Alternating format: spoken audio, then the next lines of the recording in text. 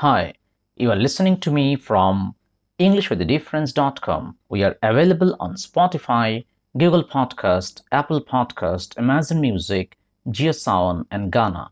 Wherever you are listening to us from, you are most welcome to our podcast. My topic of discussion today is Fire and Ice by Robert Frost. Let's get started.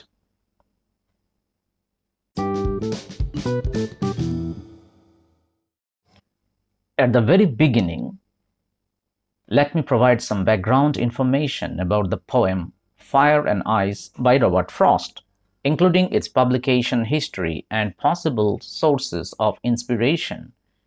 The poem is believed to have been inspired by Canto 32 of Inferno, the first part of Italian poet Dante Alighieri's epic poem The Divine Comedy.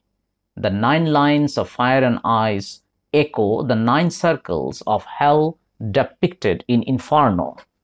Dante's Inferno is the first part of the epic poem The Divine Comedy, written by the Italian poet Dante Alighieri in the early 14th century.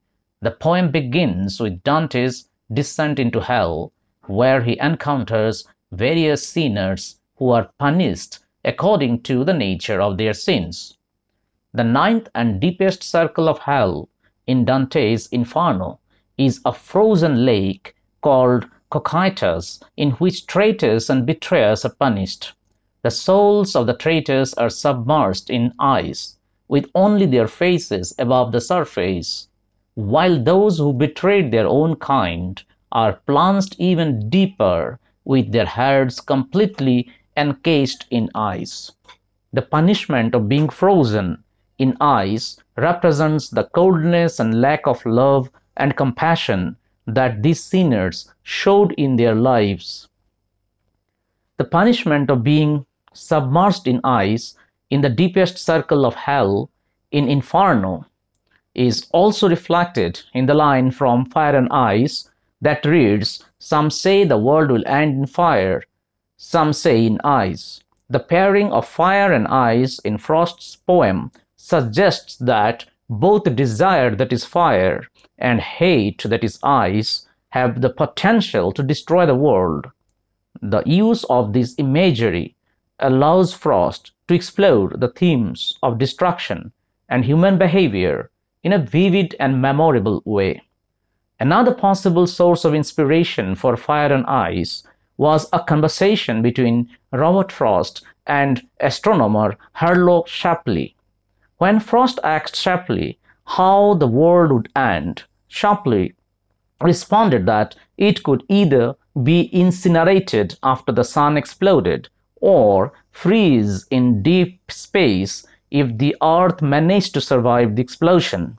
This conversation seems to have influenced Frost's poem, as it also considers the potential end of the world through the contrasting forces of fire and ice. Frost's use of these opposing elements reflects the scientific understanding of the time that the end of the world could be caused by a catastrophic event, such as a supernova or a freeze in deep space.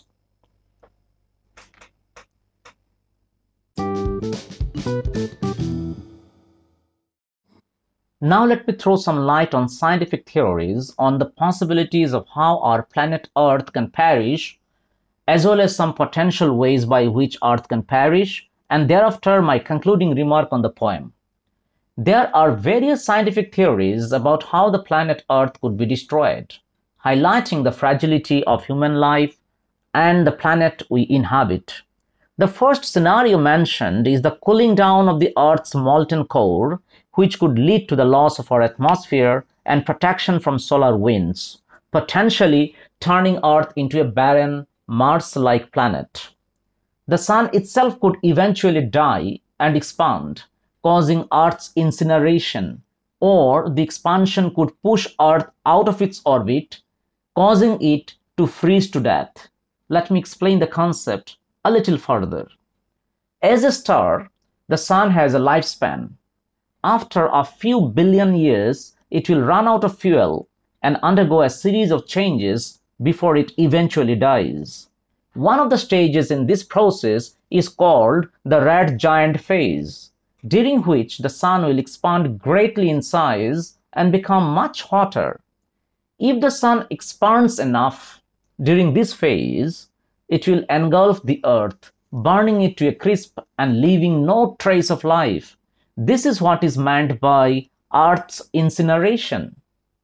On the other hand, it is also possible that the expansion of the sun may push Earth out of its current orbit, making it move further away from the sun. As a result, the Earth will be subjected to freezing temperatures, causing all forms of life to die out. This is what is meant by Earth will freeze to death. There are other possibilities as well, which are of course not scientific, but potential ways by which Earth can perish, like the possibility of solar storms triggering geomagnetic storms that could take out our electricity, leading to a widespread power outage. Pandemics such as COVID-19 is another potential threat that could cause global deaths. There is also a possibility of Earth being hit by asteroids or rock planet, which could lead to its destruction or being shoved out of orbit or the solar system. Global warming is also mentioned as a threat that could lead to a variety of inhospitable changes such as severe drought, epidemics, famine, and natural disasters. Nuclear war can also be a real and potentially devastating threat with the power to wipe out all of humanity. Overpopulation is another factor that could overtax the planet's resources and lead to mass starvation. Dear listeners, in conclusion, I'd like to highlight the fact that the poem serves as a reminder that the future of humanity and the planet we inhabit is uncertain, and that we must take action to protect the earth and ourselves from potential threats.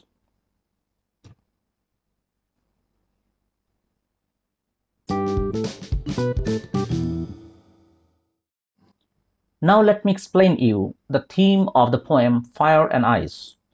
Regardless of the specific source of inspiration for Fire and Ice, it is clear that the poem engages with themes of destruction and human behavior in a powerful and thought-provoking way, using vivid imagery to explore the potential causes of the end of the world. In Robert Frost's poem Fire and Ice, the imagery of fire and ice represents the destructive forces that could potentially bring about the end of the world. The juxtaposition of fire and ice creates a sense of tension and opposition, much like the contrasting elements of ice and fire in Dante's Inferno. Fire and Ice is a unique poem for Robert Frost, who typically wrote about rural landscapes. Instead, the poem explores the destructive forces that could lead to the end of the world, especially desire and hate represented by fire and ice. Through this exploration, the poem prompts readers to reflect on human behavior and our capacity to harm ourselves and others. The poem seems to convey a message that emphasizes the importance of balancing our emotions and reason. It highlights that the uncontrolled and excessive passion can cause harm not only to oneself but also to others. Similarly, relying solely on calculated reasoning can lead to the destruction of relationships and the loss of emotional connections. Therefore, the poem calls for finding a middle ground between impulse and reason, where we can make informed and rational decisions without sacrificing our emotional connections and empathy towards others. Moreover, the poem also touches upon the concept of impermanence and reminds us that the world is constantly changing and evolving. It suggests that our desires and hatred are short-lived and have no relevance in the larger schemes of things. Therefore, it is crucial to rise above these fleeting emotions and strive for harmony and peaceful coexistence. In summary, the poem encourages us to strike a balance between our emotions and reason and to avoid being consumed by transient desires and hatred. By doing so, we can cultivate meaningful relationships and contribute to a harmonious and peaceful world.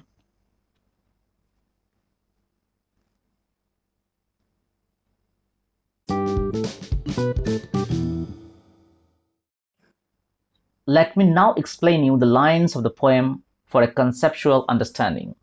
To begin with first and second line of the poem, some say that the world will end in fire, some say in ice. These two lines reflect two possible ways in which the world could end. Fire is often associated with passion, desire, and love, but also with destruction, chaos, and violence. Ice, on the other hand, represents coldness, hatred, and lack of emotion, but also rigidity, discipline, and control. The line suggests that there are different opinions on how the world will end. Some people believe that it will be destroyed by the uncontrollable flames of passion and desire, while others believe that it will freeze in the cold, lifeless grip of hatred and indifference. In a broader sense, the line highlights the human capacity to imagine and anticipate catastrophic events. The poem invites the reader to reflect on the destructive potential of human emotions and how they can lead to the downfall of individuals and society.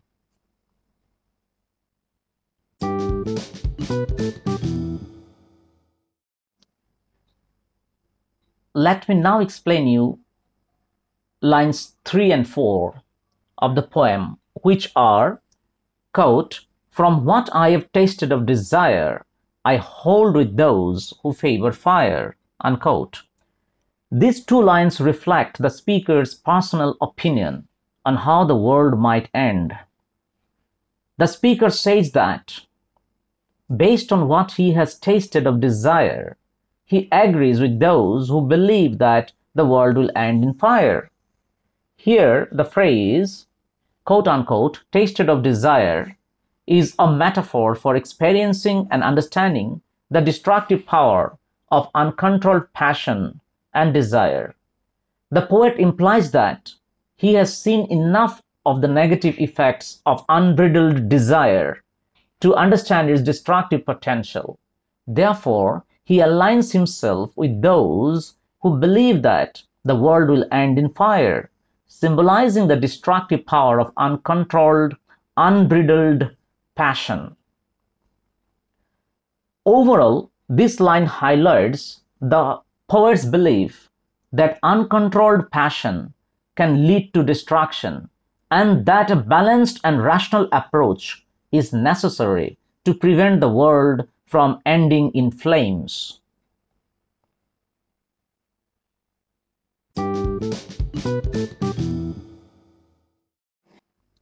Let me now explain you fifth and sixth lines, which are, quote, "But if it had to perish twice, I think I know enough of hate," unquote.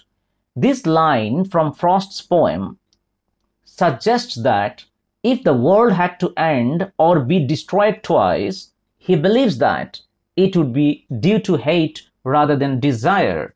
The word twice implies that there are two ways in which the world could end, and Frost is expressing his opinion that hate would be the second cause. The phrase, quote unquote, "I think I know enough of hate," suggests that Robert Frost believes that he has seen and experienced enough hatred in the world to know that it has the potential to lead to destruction. This line also serves to emphasize the destructive power of human emotions and their potential to bring about the end of the world.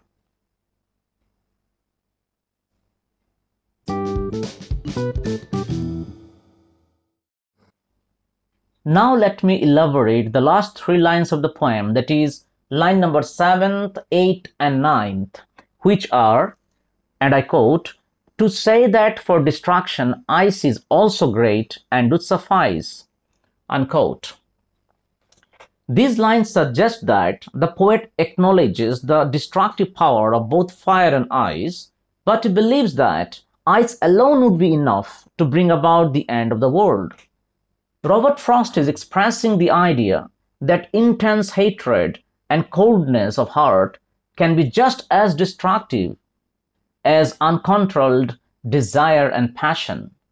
The imagery of ice suggests a cold, emotionless, and calculated destruction that can come from deliberate action or neglect, whereas the imagery of fire suggests a more impulsive and uncontrollable destruction that can come from passionate action. The line implies that the human tendency to dwell in hatred and coldness can be just as harmful as unbridled passion and desire, and it serves as a warning against the dangers of both the extremes.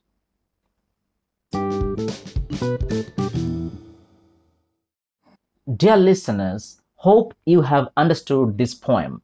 For the transcript of this podcast, that is, for the text of this podcast, and for more discussion on this poem, and for NCERT solution and competency-based questions, please visit my website, the link of which is given in the description of this episode. Thank you so very much for listening to me.